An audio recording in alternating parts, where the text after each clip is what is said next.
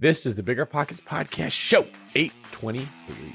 So cost segregation is the, wheels to the ground strategy of how real estate investors create tons of bonus depreciation year one and lower their tax bill by a ton. So that, just like I said, rather than paying taxes, real estate investors can continue compounding and, continue that big snowball of buying real estate. What's going on, everyone? It's David Green, your host of the Bigger Pockets Podcast, the biggest, the best, and the baddest real estate podcast in the world, joined by my co-host today, Rob Abasolo. Rob, what's going on, bro? It's going well, man. It is Wednesday, but it basically is Friday because I am flying to San Diego tomorrow for the next couple of days. So I'm really excited. What are you going to be doing there? Well, it is my best friend's 40th birthday party. And, I wasn't going to go. And my wife was like, hey, you need to go. It's his 40th birthday party. And I was like,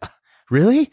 And she was like, yes. And so I booked some flights with points and I'm going to go surprise him. He doesn't even know. So not only is Rob working out every day, eating clean, and has moved on from wearing Hanes pocket tees all the time, he also has made a friend who would be happy to see him in San Diego. Let us know in the comments on YouTube how proud you are of Rob, and please congratulate him on this. And I would like to congratulate all of you who are about to listen to this show, because this is fire. If you're someone who doesn't like taxes, which I'm assuming all of you are, you're going to get a lot out of today's show, because we're going to get into ways that you can legally save in taxes that you may not have known about, with specific steps that anybody can take if this is something they want to do.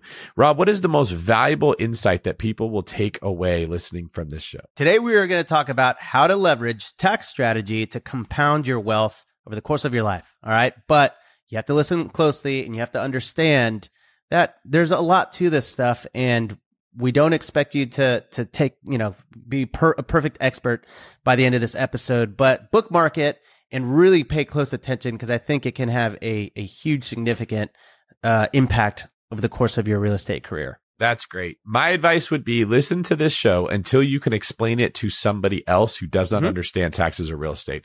That's the best way of knowing that you have a firm grasp on how you too can save in taxes. Now, before we bring in our guest, Mitchell Baldridge, I've got a quick tip just for you. Stop thinking about solving tomorrow's problems and start thinking in terms of decades. Real estate in general, and tax deferment in specific, is not utilized very well as a short-term strategy. When you're using 1031s, when you're using bonus acceleration strategies to cost segregation studies, you're not avoiding taxes, you're often deferring them. And if you defer taxes the wrong way and end up in a situation where you're not making money and that tax bill hits you when you're not ready for it, it can hurt. At the same time, if you're trying to build and accelerate your portfolio, this can be a massive, massive beneficial accelerator for you. So come up with an overall strategy, a plan for where you want to be 10, 20, 30 years from now, and ask yourself which of these strategies would work for you to get you there faster. Rob, anything you want to add before we bring in Mitchell? Just listen to the end, because we really do talk about a lot of those key watchouts. So there's a lot of good and not necessarily bad, but I think like caveats that really is important to soak in. So really, anytime David says anything, listen particularly closely, because man, you really broke it down so well today. Well, thanks for that, man. I appreciate the compliment. I try to break it down every chance I get. I hope you break it down in San Diego, and let's let Mitchell Baldridge break it down for us now.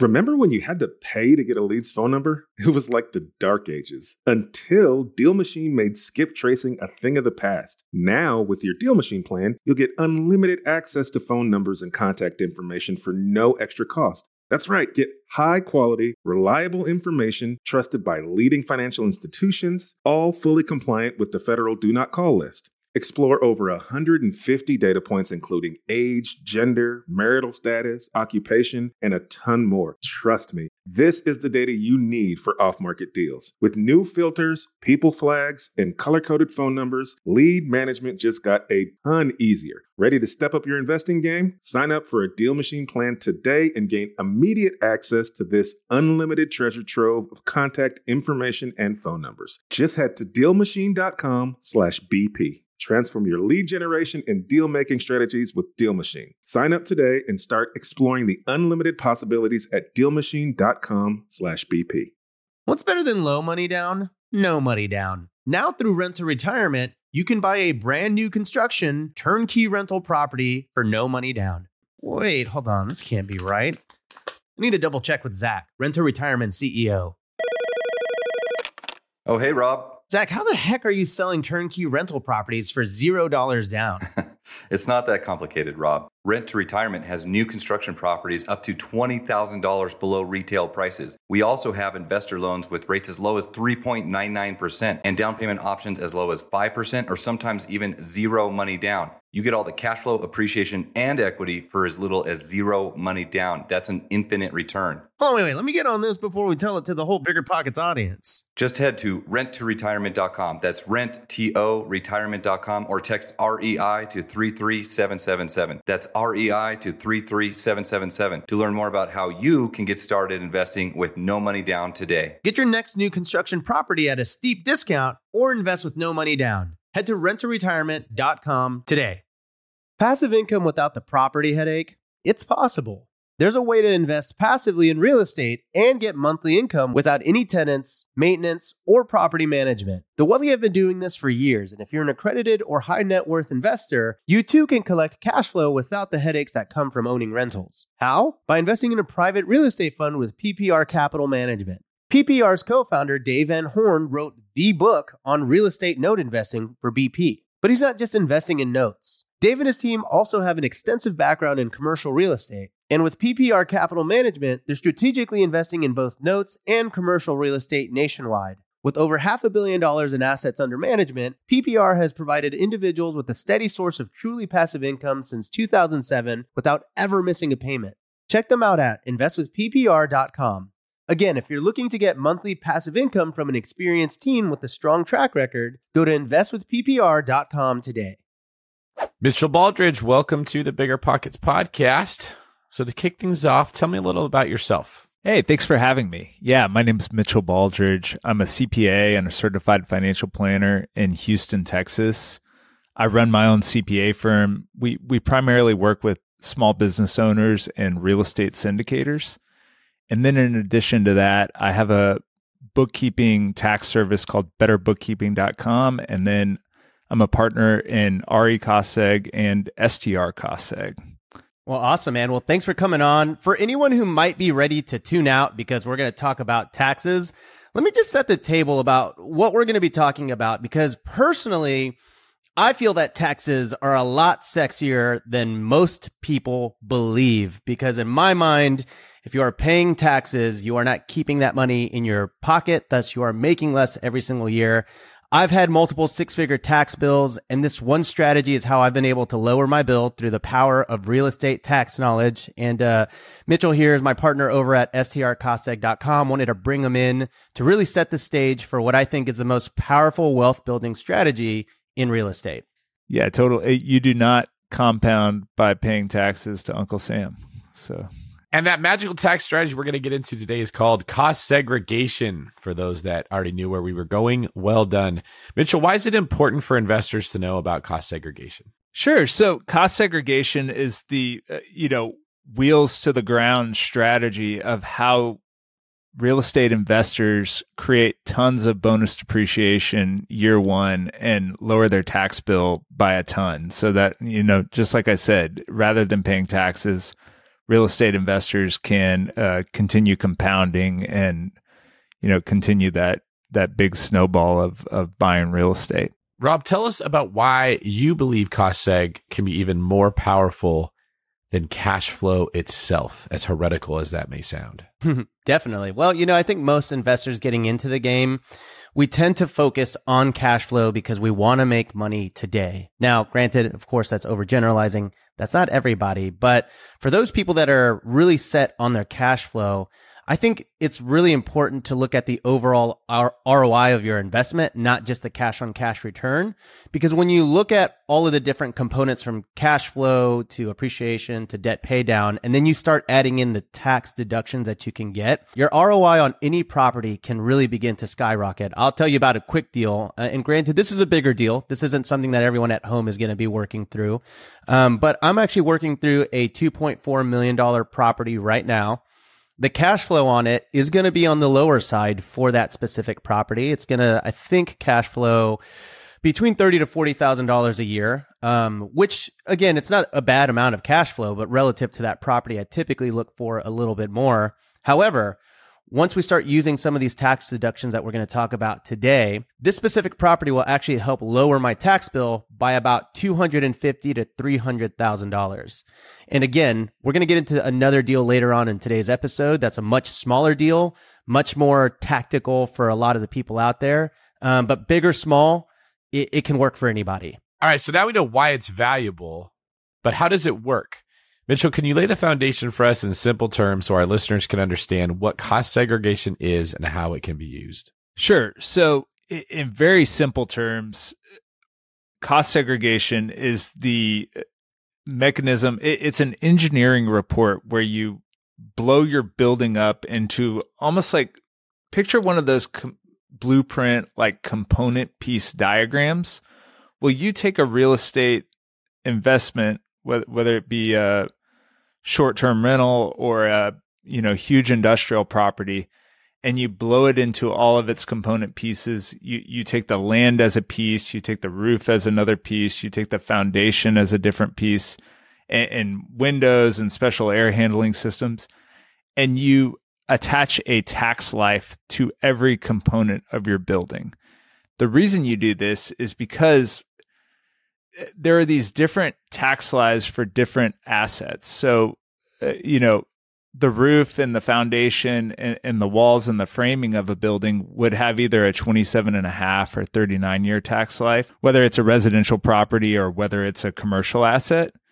But a lot of these, components of the building will have much shorter tax lives, would have 5, 7, or 15-year lives, like, landscaping or vinyl flooring or, certain cabinetry or certain mechanical systems could have a much shorter life. So what this engineering report, this cost segregation study does is takes the building and puts it into different tax life categories so that you can hand that to your CPA and you can save money year one. All right, Mitchell. So you've described how cost segregation works, but let's back it up a little bit and talk about how overall depreciation works. How about if I give you my understanding of it, and as a professional, you can correct me if I miss anything. Sound good? Sounds great. So if you were a small business owner, which we are as real estate investors, our real estate portfolio is our business. And let's say you owned a restaurant and you bought a dishwasher for that business and you spent $20,000 on this industrial grade dishwasher. That would be a write-off for the business. So even though the business maybe made $100,000 in the year, you had to spend $20,000 of that dollars on the dishwasher. So you'd be able to write off $20,000 against the $100,000 you made.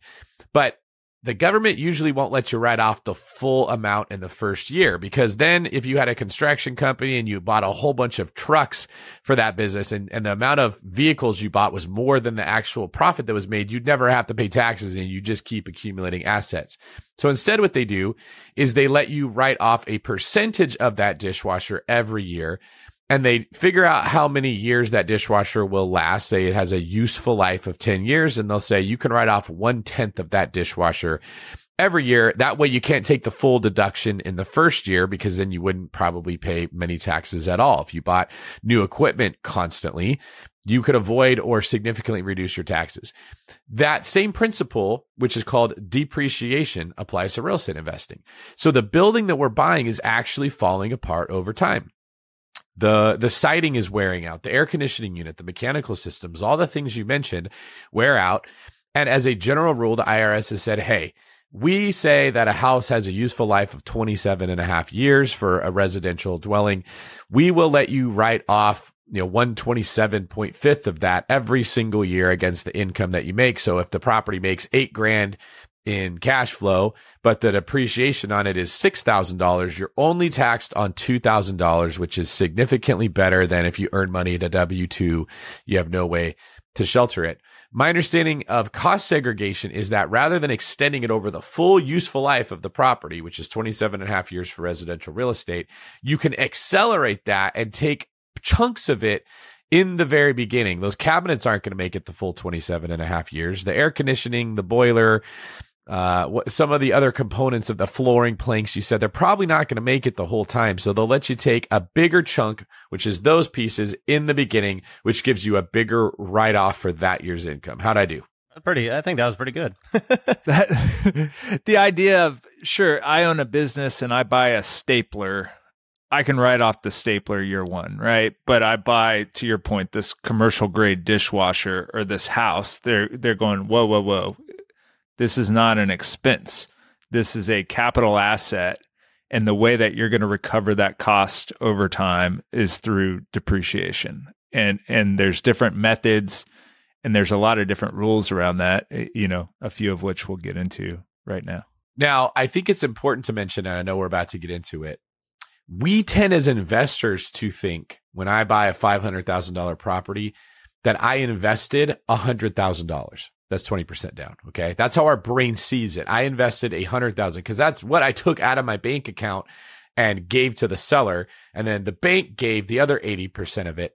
But you actually bought a $500,000 asset. You were on the hook to pay back the full $400,000 that you borrowed. It was not free. It feels free because we pay it back with the money that came from the tenant. But indeed, in fact, you bought the full $500,000, which means you are able to write off I should say, you are able to use a basis of $500,000 minus whatever the land was with your depreciation. And it's important that people recognize you're not taking the $100,000 that you invested and making that your basis. You're getting the full $500,000, which means when you incorporate leverage into real estate, it makes it even easier to save in taxes. Can you kind of break down, Mitchell, how that works? The simplest example outside of real estate would be I can walk into a car dealership on the last day of the year with $1,000 and put that down on the table and walk out with a $100,000 Chevy Tahoe, right? And so I'll also, to your point, David, walk out with a $99,000 loan that, they will insist I pay that back. And then, we'll talk more about bonus depreciation, but using bonus depreciation, I can write off, or Section 179, I can write off that whole car the year I buy it. So, wow, I just walked into a car dealer with $1,000 and walked out with a car and with a $100,000 write-off. That's amazing. Well, that happens in real estate the same way, where, to your point, a 20% down payment on a house, that seems like a pretty large down payment for a home. That's actually pretty high leverage. Like if you go look at an industrial warehouse, or if you go look at a self-storage deal, they're going to want you to generally put down an awful lot more than 20%. But, with this home, they're great targets for depreciation in the sense that, in your example, I'm going to take $100,000, I'm going to buy a $500,000 house, and then of that 500, I'm going to separate the land from the improvements, and then I'm going to take the improvements, both the site improvements, the building improvements, and cost segregate, meaning, break all those improvements into their tax lives, shorter lives and longer lives, and then I'm going to use bonus depreciation to accelerate all the short life property and take a huge deduction year one. It's super convenient because the year that the capital goes out of my bank account happens to also be the year that I get a huge deduction. Yeah, there's a few things to unpack there. I mean, the high leverage benefits of real estate are pretty nuts, right? Because just like you talked about, you can be very high leverage in real estate, whereas you can't necessarily go and take $100,000 and say, hey, I'm going to buy $500,000 of Tesla stock. There really aren't ways to do that, not easily that I know of anyways. Whereas you could go to a bank and get that same exact leverage on real estate because it's an appreciating asset and banks are willing to do that. And you sort of define the idea of depreciation. So I think we get that over the course of time, whether it's 27 and a half years or 39 years for commercial property, you get a small line item deduction. You talked about cost segregation, how we're able to break down those components and see what could be deducted faster. But the one thing that we haven't really jumped into specifically is bonus depreciation. So what is the difference between bonus depreciation and depreciation in general? Bonus depreciation has been around a long time in kind of various forms. And bonus depreciation really means for the shorter life property, these 5, 7, and 15-year items like machinery and, fixtures and land improvements, that bonus depreciation allows you to accelerate all the depreciation or a chunk of the depreciation to the very first year you place the property in service. In 2017, in a budget reconciliation, they passed the Tax Cuts Jobs Act. That unlocked this huge bonus opportunity. One, it took bonus back to 100%, meaning any 5, 7, or 15-year property that was real property that you placed in service in that year could be 100% bonus depreciated. And the other thing the Tax Cuts Jobs Act unlocked is that you could apply bonus to used property. So previously, cost segregation and bonus depreciation was super valuable for ground up development. It could only be put on new cars, new property, new equipment.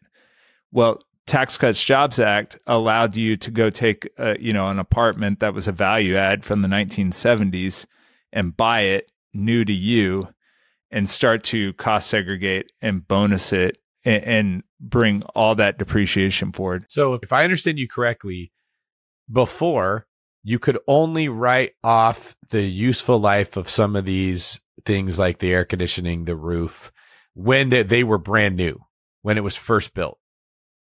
And they adjusted the tax code to say, hey, even though when you bought it, that roof was 20 years old, we're still going to let you write it off as if it was brand new over the useful life of that roof. Well, the roof's a longer life asset, but yes. So another thing about bonus depreciation as opposed to 179 and the huge unlock is that bonus depreciation will allow you to offset your income below zero. So you can generate net operating losses in real estate. So Rob, back to your point of this, Arizona house that's going to generate $40,000 to $60,000 of net cash flow every year. The first year you're going to lose $250,000. So you're going to be left with cash flow of $40,000, but a net loss of $200,000 out of that property. So that's where this all really comes together. Sort of back to that Chevy Tahoe example of I put $1,000 down and I buy this car and I just generate a $100,000 loss day one. Well, and let's just clarify. When you say loss, quote unquote, for everyone listening at home, we're talking about a paper loss, which is effectively the concept of you are actually profiting in your cash flow, but that doesn't mean that on your tax return, it doesn't look like you lost money because of all the advance, or I guess the bonus depreciation or the depreciation that you took. Is that kind of an accurate representation of what a paper loss is? Yeah. So if you want to go way, way nerdy, it's a deferred tax liability. So you are basically creating a loss today ahead of schedule, and you're just pushing taxes into the future. So yeah, I used to work at a big corporate tax firm doing tax provisions for public companies. And this would show up on your balance sheet, a deferred tax liability out there. So I basically took 5 years from now's tax deduction and pulled it into this year. And, we'll talk more about recapture later, and we'll talk about, there's no free lunch in the tax code. What goes up must come down. But yes, like I was talking about earlier, it's a nice thing to have that the year that the equity goes out the door and that the bank debt comes online is also the year that you get to generate this massive deduction so that you're not paying taxes the same year that you're buying property, hopefully. Right. And it is important to notice that we call this a paper loss. So you are writing off they assign a dollar value to the loss of the materials in the home because at some point you're going to have to replace them. But that doesn't mean that you actually lost money on the deal. And when you're applying for financing, they're not going to hold the depreciation against you. So if the property made $50,000 in a year and the depreciation was $40,000, you're only taxed on 10. but when you go to apply for a loan, they will let you use the full $50,000 as income in most cases. I think a lot of people get confused as well. If I take a loss on depreciation, it's going to affect my ability to borrow money. It's going to affect my debt to income ratios. But for most lenders, that's not the case. Correct, Mitchell? Yeah, that's a great call out. Any good banker will allow you, or will go to their underwriting and allow you to add back either all or a part of that depreciation to kind of get back to. And so in theory, using this strategy of both bonus depreciation and how cost segregation studies can help you do this, is it in theory possible to take such a big loss on your real estate holdings that it actually crosses over to other types of income like your W-2 income and makes it look like you lost money there, effectively lowering your tax bill in that moment? Is that something that people can do as well? So yeah, we're getting into now, how do I utilize these losses? And this is definitely worth, calling out here, that real estate income or rental income by its nature is considered passive income. And your W-2 income by its nature is considered active. And you cannot offset active income with passive losses unless you're a real estate professional. So we can get way into real estate professional status if you'd like. Yeah, let's get into that. So is this something everyone listening can do? Can they just all start taking depreciation against not only off of their real estate deals, but also off of the money that they're earning in other endeavors? Yeah, so you may have to jump through some hoops out there. So real estate professional status is a bright line status recognized by the IRS that allows you to offset ordinary active income with these passive losses out there. But to become a real estate pro, you have to work 750 hours and more than half your working time as in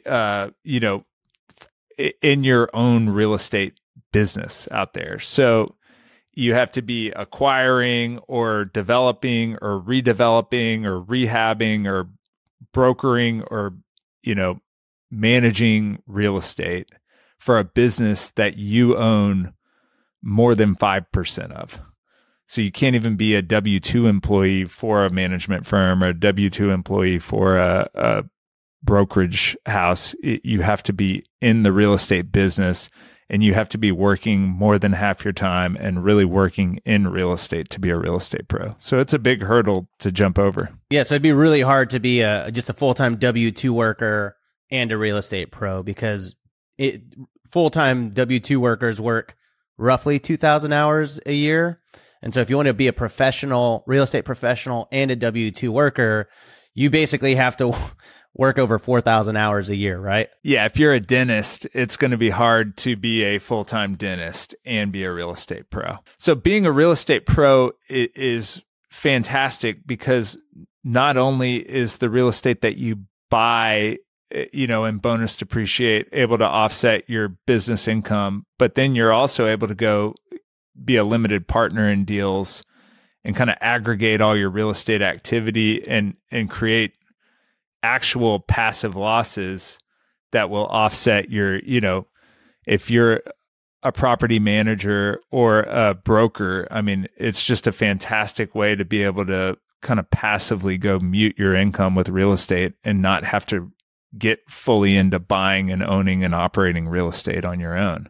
But if you cannot or will not become a real estate professional, there are a couple of ways that you can still get the benefits of real estate losses, but you got to jump through a couple of hoops. Yeah, one of the main ways, one of the biggest hula hoops you can jump through is you can just marry a real estate professional, right? I mean, I know that's not all that easy, but in theory, once you're actually married to someone, let's say you marry a broker or a real estate agent, their status, does it like sort of transfer over to you? How does that work? Yeah, we keep joking about starting up this dating app where we take real estate pros and then we take high income W-2 folks and we just match them together. And so yeah, if you are married to a real estate pro, their status is automatically imbued onto you. So, a lot of doctors, lawyers, folks like that always talk about, oh, just marry a pro or have your stay-at-home spouse become a real estate pro. Do you hear that, ladies? If you're making a ton of money and you need some tax shelter, I'm your guy. That's right, because David Green is both on the real estate agent side and brokerage. So it's kind of like you become a double real estate pro. More value. Maybe I could be the face for this dating app when it actually comes out, Mitchell. Rob, is that how you got your wife? You just basically was like, listen, I'm a full-time real estate professional. Very rare. You don't want to miss this opportunity. It might not come again. And she was like, yes, continue talking to me about taxes, please. And I was like, my girl right here. So then, yes, you can marry a real estate pro, which could be great or could be very difficult, depending. So there's a couple of other routes you can take as well, which are really to take that real estate passive income and make it active. One way to do that is, I'm a CPA. I own this CPA firm. I could go buy a building that I operate out of, and that would not be a passive rental activity. That would be an asset that my business owns, similar to, the servers or the copier or any other asset we own that we operate out of. And so that, active loss of the real estate that I purchase could offset the business income of any of my active businesses. The dream of owning a vacation home can be daunting. From finding the best guests, to the maintenance, to organizing the cleaners after every guest stay. With Vacasa, they make that dream into a reality. As a full-service vacation home management company with vacation homes in key destinations across the U.S., they know a thing about how to make owning a vacation home easy and profitable. On top of proactive property maintenance visits by professional local teams, a hospitality-driven booking platform, and around-the-clock support, Vacasa earns homeowners an average of 20% more revenue from their vacation homes. Vacasa is always thinking of ways to simplify the vacation home owning experience by putting your home to work for you. If you're looking to make more from your vacation home, work with the reliable property manager, and finally have peace of mind, partner with Vacasa at vacasa.com/biggerpockets. That's vacasa.com/biggerpockets. You might think you want real estate, but that's not true. What you really want is passive income. With new investors struggling to find deals or get enough money to buy them and veteran landlords tired of the constant tenant phone calls, is there a better alternative? Actually, there is. Short notes from Connect Invest. Connect Invest is an online investing platform that allows you to easily participate in passive real estate investing, and all you need is $500 to start. Short Notes collectively funds a diversified portfolio of commercial and residential real estate projects across acquisition, construction, and development phases. You'll earn a fixed monthly income without the hassle of owning or managing real estate. Head to connectinvest.com/BP to create your account. Fund your digital wallet with at least $500. Select from 6, 12, and 24-month short notes with annualized return rates up to 9%. Then sit back and let your monthly returns roll in. Join today by visiting connectinvest.com/BP. Connectinvest.com/BP.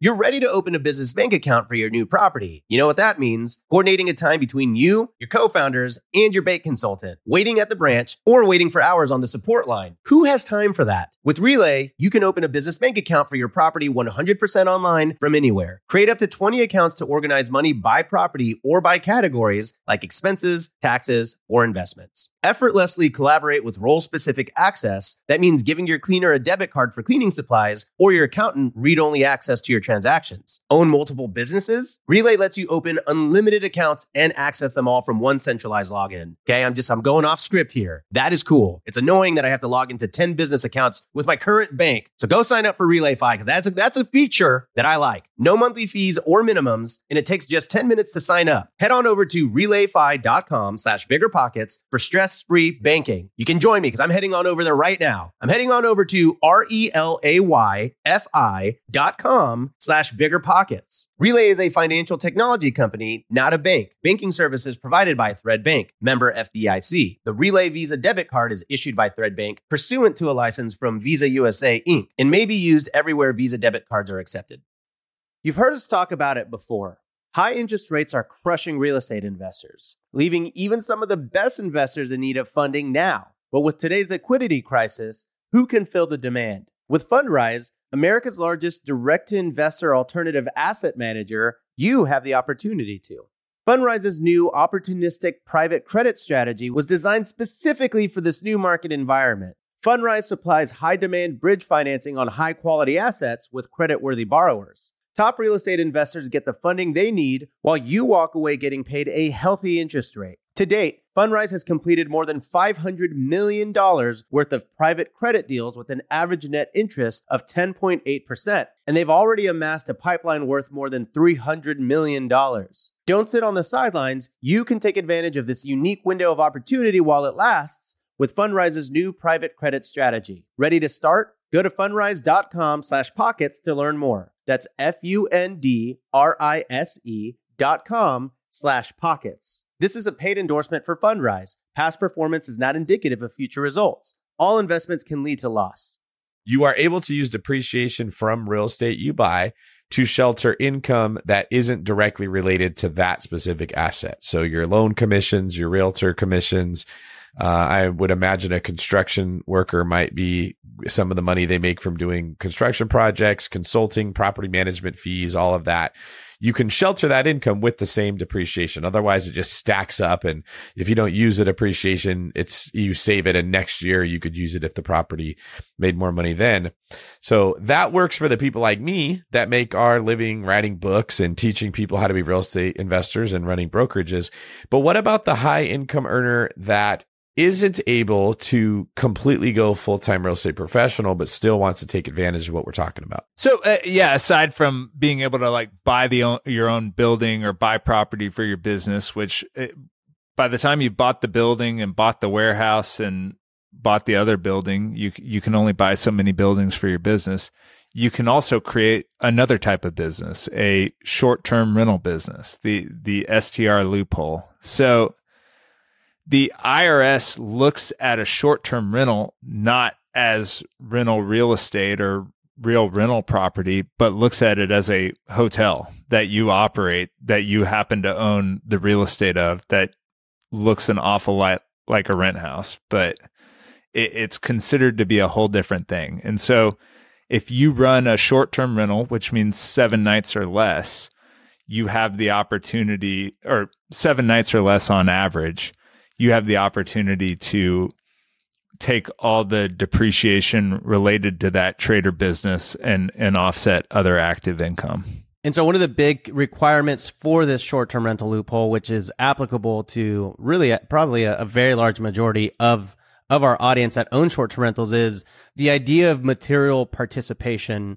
And so that basically means, in a very simple way, if you're self-managing your property, you are likely materially participating so long. I think there's 7 ways to do this. Correct me if I'm wrong, but one of the main ones that probably applies to most people is if you are working on this property a minimum of like 100 hours every single year, which is I think 2 hours every single week, and working on the property more than anyone else, then that would be considered material participation, right? That's right. So, where the real estate pro designation is 750 hours and more than half your time, material participation is kind of an or test. So if you work 500 hours in that business, you materially participate. If you work 100 hours and more than everybody else in the business, meaning you spend more time in that business than any other single person, you're a material participant.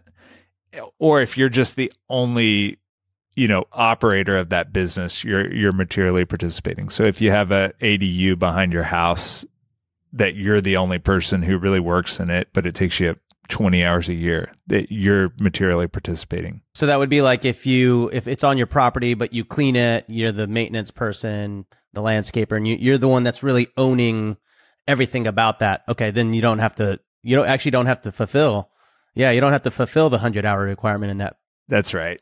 Wow, that's crazy. So the material participation guidelines are a little bit looser. If you want to go full nerd, there's publication 925, which is about passive activity rules that, if you really want to go to sleep, you can read that whole thing tonight. And the tax sleep talk, as we call it. So if you materially participate in a short-term rental, again, I think a lot of people do without even knowing it. This is sort of where it all comes to a head from a bonus depreciation cost segregation standpoint, because it's at that moment that you're able to take your losses and apply it to your W-2, or am I missing something? That's right. So yeah, if I work for, some big tech company making $1 million a year, and either me or my spouse runs a short-term rental and materially participates, we're able to aggregate those two those two income sources, the high earning W-2 and the huge loss from, the paper loss that we've generated, put them together and pay way less tax and defer it to a later time. Dang. So is there a limit? Like, can you just, any amount of money that you make at your W-2, you can just wipe out? So along with all of these great rules that the Tax Cuts Jobs Act gave us, they also created one limitation, the excess business loss rules that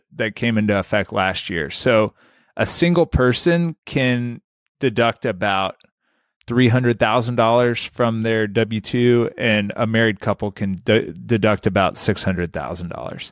So, if you are a hedge fund trader with a $5 million W-2, you can't just go start buying a ton of car washes and wipe out your entire income. You're going to be limited to that 300 or 600,000 out there. And then what about on the real estate side? Is there a cap on how many losses you can take with real estate? Excess business loss rules apply to any type of business loss against a W-2.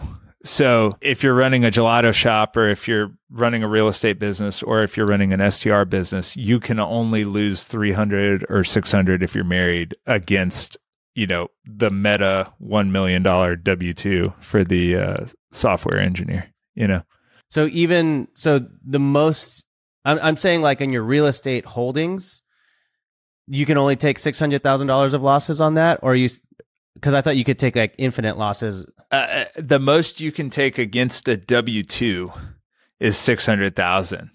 But David Green's brokerage business that makes, $20 million a year at least, he can offset that as much as he wants by buying as many, stadiums or amphitheaters or whatever he wants to go do. Does that make sense? Yeah, totally. So in essence, the government is sort of rewarding those who make their living through real estate if they invest their money back into real estate. So if you're making loan commissions, you're flipping houses and making profits there, you're trading capital gains, but you didn't necessarily execute a 1031 exchange, you have a loan company, you're doing things that employ people, generate revenue for the government. Maybe all your employees are paying taxes on their stuff, but if you take that money and you go invest it into more real estate, which creates more jobs and more economic opportunity, your reward is you don't have to pay taxes.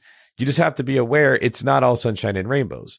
It's not free money. Like, you are highly susceptible to fluctuations in the economy when you make your money as a real estate broker or a full-time real estate professional. Interest rates going up, economic recessions, people get decimated at those times. So even though it looks like, oh, this is great, I'll never pay taxes again. Well, maybe you don't pay taxes because you lost money for 4 years in a row. Like 2010 wiped out a lot of people that were in the real estate space. So I think it's important to highlight, it's not like this cheat code where, oh, all I have to do is go make money in real estate. Like, it's very hard to do that. It's very competitive. There's no ceiling, but there's no floor. I hear people talk about it like, oh, that's all I'll do. I'll just quit my job and go be a real estate agent. And 5 years later, they're begging their boss to take them back into their W-2 job because it was really hard. I see you smiling, Mitchell. Have you seen some of this before? I mean, we were all going to quit our jobs in 2021 and trade crypto, right? And it just, market cycles have a way of doing that. And I mean, also, I talked about this as like the idea of I'm going to cost segregate and bonus depreciate my property is going to create a deferred tax liability. Well, that's called a liability for a reason.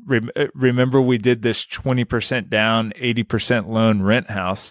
Well, I'm adding more leverage to my real estate deal by front loading all the depreciation. It's just another form of leverage. You owe the IRS money in the future. It's not showing up on your balance sheet or your personal financial statement if you're not doing great GAAP accounting. But if you were doing great GAAP accounting, it would show up right there as a liability of a future tax you owe. Okay, so Mitchell, you walked us through the basic concepts of cost segregation. Next, we'll get into an example that lets us see how this actually works in action.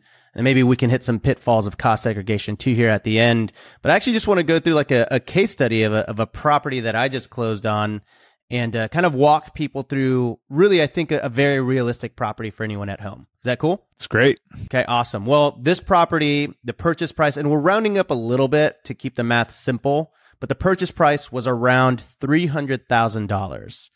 And the land value of this property was about $111,000. And the reason that's important is because, like you said earlier, the land value, you can't really depreciate land. You can only depreciate the improvement on the land, which is typically the house. And so we're depreciating things like the actual house itself, the concrete, the patios, and everything like that. That's right. Yeah, I think this had a lot of kind of decking and improvements outside that were all 15-year bonusable property. And so we looked at this one, and to your point, you paid about $300,000 for it. The land is $111,000. You can't depreciate that, so you're left with $189,000 out there. And we were able to find about $60,000 of just first year depreciation between the bonus and what would have been the 27 and a half year property anyway. We took things like trim finish, carpet, luxury vinyl plank, shelving, disposals, microwaves, and then, like I told you, a lot of this outside landscaping and land improvement stuff. So let's really break this down for people at home so that they understand. So you said I was able to depreciate about $60,000. So the way you would calculate any tax deferment on that end is, are you just multiplying that $60,000 by your tax bracket? Yeah. So, your tax rate becomes a limiting factor. There's really 5 limiting factors. There is the land value as opposed to the improvement value of what you pay for. There is the amount of the short life property we find inside of the deal. There's the leverage that you put on the property, like we talked about before. Then there is, to your point, Rob, are you in the 37% tax bracket, or are you in the 10% tax bracket? Because if you're in the 10, you may not want to do this, especially if you're going to have a high tax year in the future. And then the last is that kind of, where are we at in the point of the bonus depreciation? Are we in the 80, 60, 40, 20, or 0 out there? Yeah. So on this particular property, though, once we calculated it for my situation, it was it lowered my tax bill by $21,000, which is significant because the depreciation on this was $56,000, which is pretty close to the down payment of this property. Yep. So you pay 20% down, and you were able to, in effect, net of the land, net of everything, net of the 80% 2023 depreciation bonus, what you put down on the property. So like what that does in effect is turn your down payment into like a 401k contribution or an IRA contribution where you just get to deduct your down payment and then defer that tax to a later date in time. Yeah. So that right there just shows not really that crazy of a property for anyone to go out and get, and crazy tax deferment strategy there makes it to where the ROI on that particular property now skyrockets. So, Mitchell, are there any other cool things that listeners should know about cost segs? Yeah. So, again, like you just mentioned, this is the most kind of advanced tax strategy for regular people, where you can borrow against an appreciating asset and write off taxes like this. Some opportunities for people are, if you have put a property in service from late 2017 to today and not executed this strategy yet, it's not too late. All's not lost. You can either catch up depreciation by filing a change in accounting method with your next tax return, or you may potentially be able to amend a prior tax return. You can optimize that with your accountant on what you should do. But, you're able to go back to the moment that they put Tax Cuts Jobs Act into place and catch up the depreciation by getting a cost segregation study today. And then if you take a big loss, what happens with, like, let's say you take more of a loss than the actual profit that you make, do you just lose that the year that you take it? Yeah, well, the way that tax brackets work, you never want to like post a zero, especially if you're a perennial high income person. But let's say you do. Let's say you just generate a net operating loss because you put a big property into service one year. You can carry that net loss forward, and it's not a problem. What that means is that if you don't use all of your depreciation, if you have $100,000 of depreciation, but there's only $80,000 of money that could be taxed, you don't lose the $20,000. It carries over into the next year, and you could theoretically use it then and then every year in perpetuity. Is that accurate? Yeah, it just carries forward until you use it. So it's not that if you don't use it, you lose it. You keep it. That's right. If you don't need it, you keep it. I'm trying to make that rhyme. Trying to find the alternative to if you don't use it, you lose it. So let's get into some of the caveats here, because I personally believe that oftentimes when people are taught information like this, it is done from the perspective of it's free. There's like, you'll never pay taxes again if you do a 1031 exchange, or it's like, it's not really that way. There are caveats, there are pitfalls. There is a price you pay to take advantage of these. And that doesn't mean don't do it. It means be aware of what that would be. So let's talk a little bit about the fact that you're not evading taxes. You're not skipping taxes. It may be that you're deferring taxes or lowering a tax bill. Or how about the fact that when you take your depreciation up front, like we're talking about, you don't get to take it later down the road, right? Can you explain a little bit about what's actually happening here from a practical standpoint? Yeah. So to your point, depreciation is real. Recapture is real. Your building is going to fall apart over time. And, this is just an acceleration of all the depreciation allowance that the government is giving you for 40 years to year one, or a big chunk of it. So you can't do that without giving up something on the other end. And so, yeah, it does sound rosy, but you shouldn't do this if you can't utilize the losses because you're not a pro, or it's not an STR, or it's not business property. You shouldn't do this if you're in a low tax year already and you don't have a lot of taxes to defer.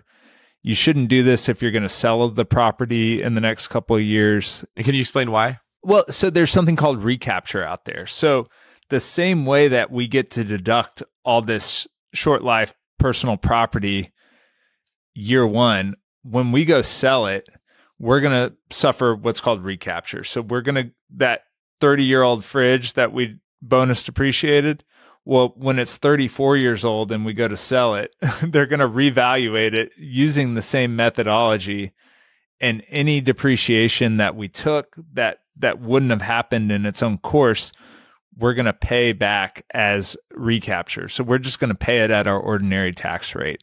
So to your point, this is just Newton's law of tax. Like what goes up must come down.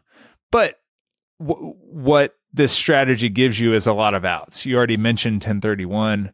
Shoot, if you're working in opportunity zones and you get that, step up in basis year 10, this effectively becomes a tax credit because you're not going to suffer recapture year 10. You're just going to get this tax jubilee. So you should definitely do this if you're in an opportunity zone. Right. But like Rob's example, he put $60,000 down. He saved $60,000 in taxes buying it. If he sold it next year, he would have to pay back that $60,000 in savings. Is that right? That's right. And there's some little like planning nip tuck you can do around the edges on that, but directionally, that's a correct statement. So got to pay the piper. Also, we mentioned for a long time, you used to be able to deduct 100% of what came up in the cost segregation study. This year, it's 80%. Next year, it will be 60%. So as time goes by, it becomes increasingly less efficient to use this strategy unless it's renewed in the tax code. So that's another thing to be aware of. It's not necessarily a strategy you could use forever. Do you have something to add there? Yeah, there's a whole thing about a few rules that have come out of Tax Cuts Jobs Act not exactly related to this that are being talked about in Congress. And some of the proposals are to continue to extend 100% bonus as partners in STR cost seg. Both Rob and I pray that they will extend it forever. But, as it goes down, it loses its efficacy because ultimately this is, to your point, a deferral of taxes. So you're getting the time value of the use of your money, and you're getting to borrow this money from the government interest-free. And really what you save year one or what you save in the first few years divided by kind of what you pay for this study is your initial payback. And so you want to be cognizant of what you're getting to do this. Yeah. And we're not talking about 1031s, but they are also a tax deferring strategy similar to the depreciation. And that is a thing that gets thrown around a lot as well. Well, just 1031, you don't have to pay taxes. It's not that you don't have to pay them. It's that you are deferring them. You are kicking the proverbial can down the road. And there's that trade-off of, everyone's favorite buyer is the guy on the 1031 up leg who just has no leverage or who has no ability to walk away because they're tied to this strategy you don't hear very many awesome stories that come out of, I just did a 1031 and I'm stoked about the deal I got and it was awesome. It's like you are now committed to this thing whether you want to be there or not, or it's the 11th hour and you find something because it's better than owing the taxes, or at least we tell ourselves. And I wanted to highlight, it's important to notice if you're going to use strategies like these, more than likely, you will never be able to stop buying more real estate. This is not a deleverage strategy. I often say it goes one way. The analogy that Rob likes is I say you've got the wolf by the ears. So he can't bite you. You're not going to pay taxes, but you can't ever let go. You're sort of stuck in the stalemate with your own portfolio because if you ever sell the property and don't want to reinvest, you're going to have a gain on that whole amount that you've had maybe from 2, 3, 4, 1031s over time. Would you like to comment on that? I have a comment. It's you have a wolf by the ears and you got to keep feeding it little biscuits every so often so it's not trying to get out of your grip and attack you. As you build this mountain of leverage, when it's the idea of you're trying to move a refrigerator and you have a dolly, and when that goes against you and it just falls on top of you, it becomes a big problem. So leverage can go both ways, definitely. I mean, the problem that people face when they use cost seg and they have this experience of paying no taxes is that it feels really, really good. And you just want to do it over and over and over again. So, which is what we're wanting to highlight. If you love real estate and this is what you're going to do for the rest of your life, it's amazing.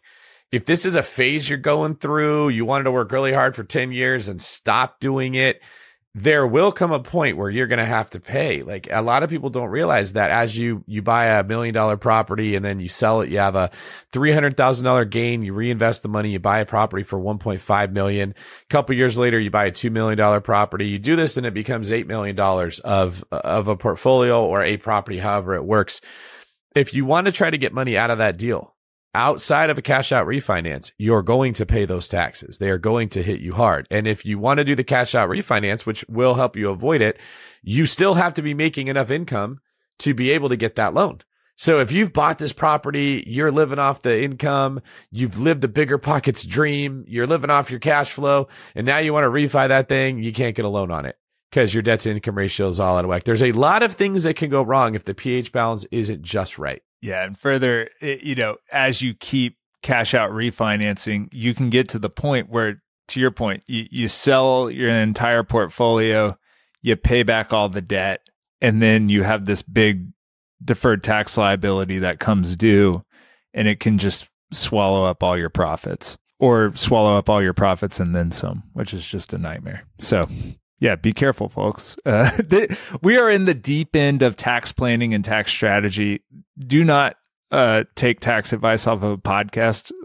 Contact your CPA, contact a professional, do the real work of planning this out, because you have to think in terms of decades around this. It's not a one and done thing. But you should be listening to the Bigger Pockets podcast, because we will shoot straight with you and we will tell you it is not a magic pill or a magic bean that's just going to grow a perfect beanstalk. It will accelerate your growth, but it will, with that growth comes a higher tax burden that at some point is going to work. So Rob and I have said before, buy until you die is the way you avoid the taxes. You just keep upgrading, deferring taxes. Yeah, this is the rhyming episode right now. Parappa the Rappa.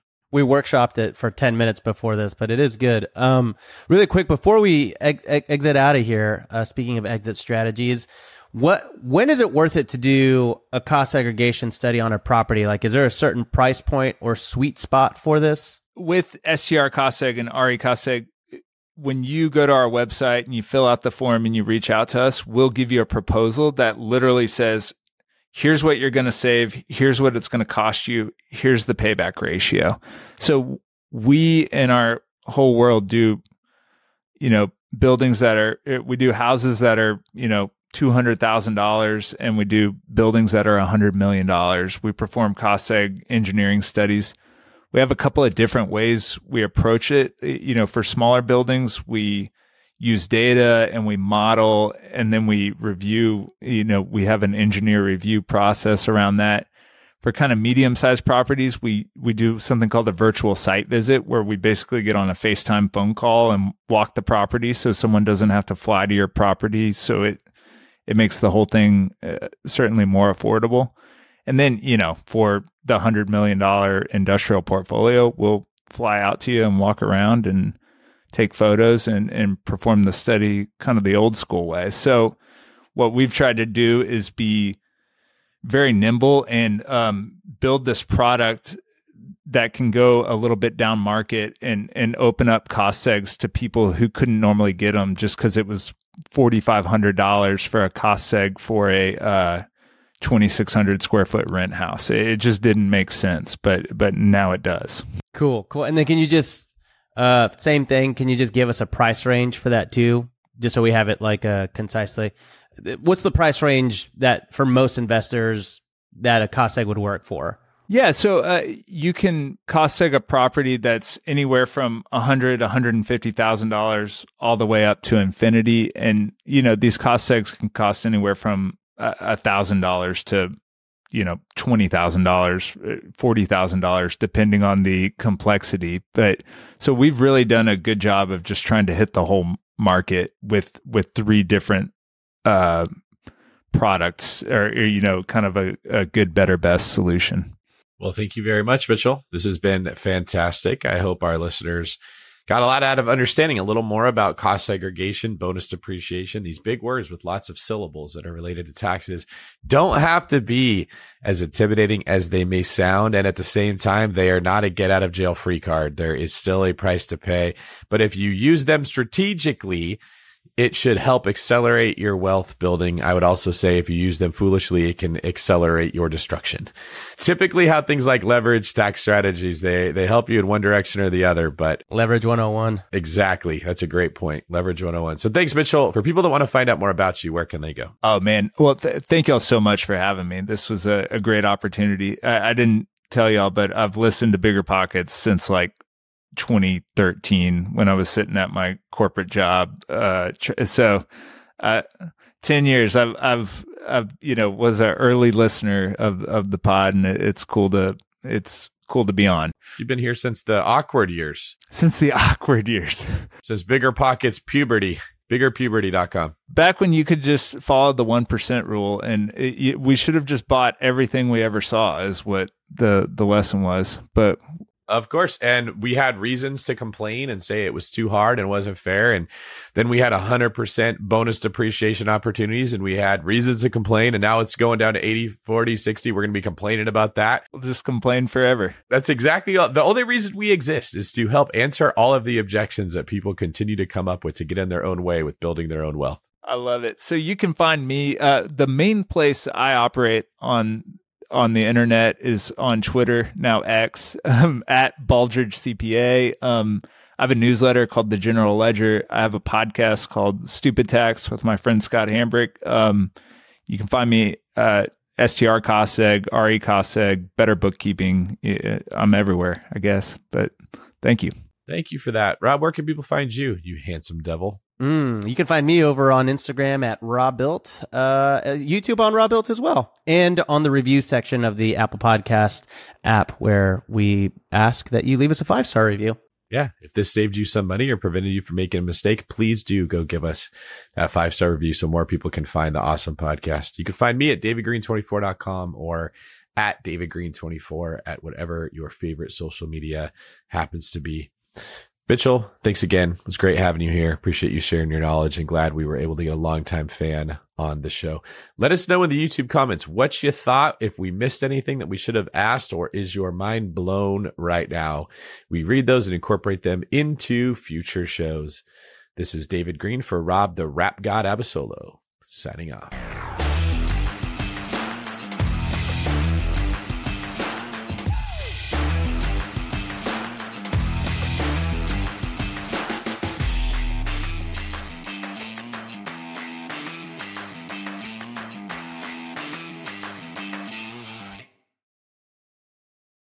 The market is changing, and finding your way can be tricky. Rates shift, headlines whirl, but your goal hasn't changed. You want financial freedom, and the best investors know it's not about timing the market, it's about time in the market. If you're ready to get into the real estate investing game or take your game to the next level, finding an investor-friendly agent is your next step. With BiggerPockets Agent Finder, you can find the right agent in minutes. Just head to biggerpockets.com/deals and enter a few details about what and where you want to buy, and bam! Instantly match with an investor-friendly agent who fits the bill. These local market experts can help you navigate the neighborhoods, analyze the numbers, and take action with confidence once and for all. This free resource is only available at biggerpockets.com/deals. Get an agent, get the deal, and get closer to financial freedom at biggerpockets.com/deals. That's biggerpockets.com/deals to find your investor-friendly agent today. The content of this podcast is for informational purposes only. Past performance is not indicative of future results, and all host and participant opinions are their own. Investment in any asset, real estate included, involves risk. Use your best judgment and consult with qualified advisors before investing. Only risk capital you can afford to lose. BiggerPockets LLC disclaims all liability for direct, indirect, consequential, or other damages arising from reliance upon information presented in this podcast.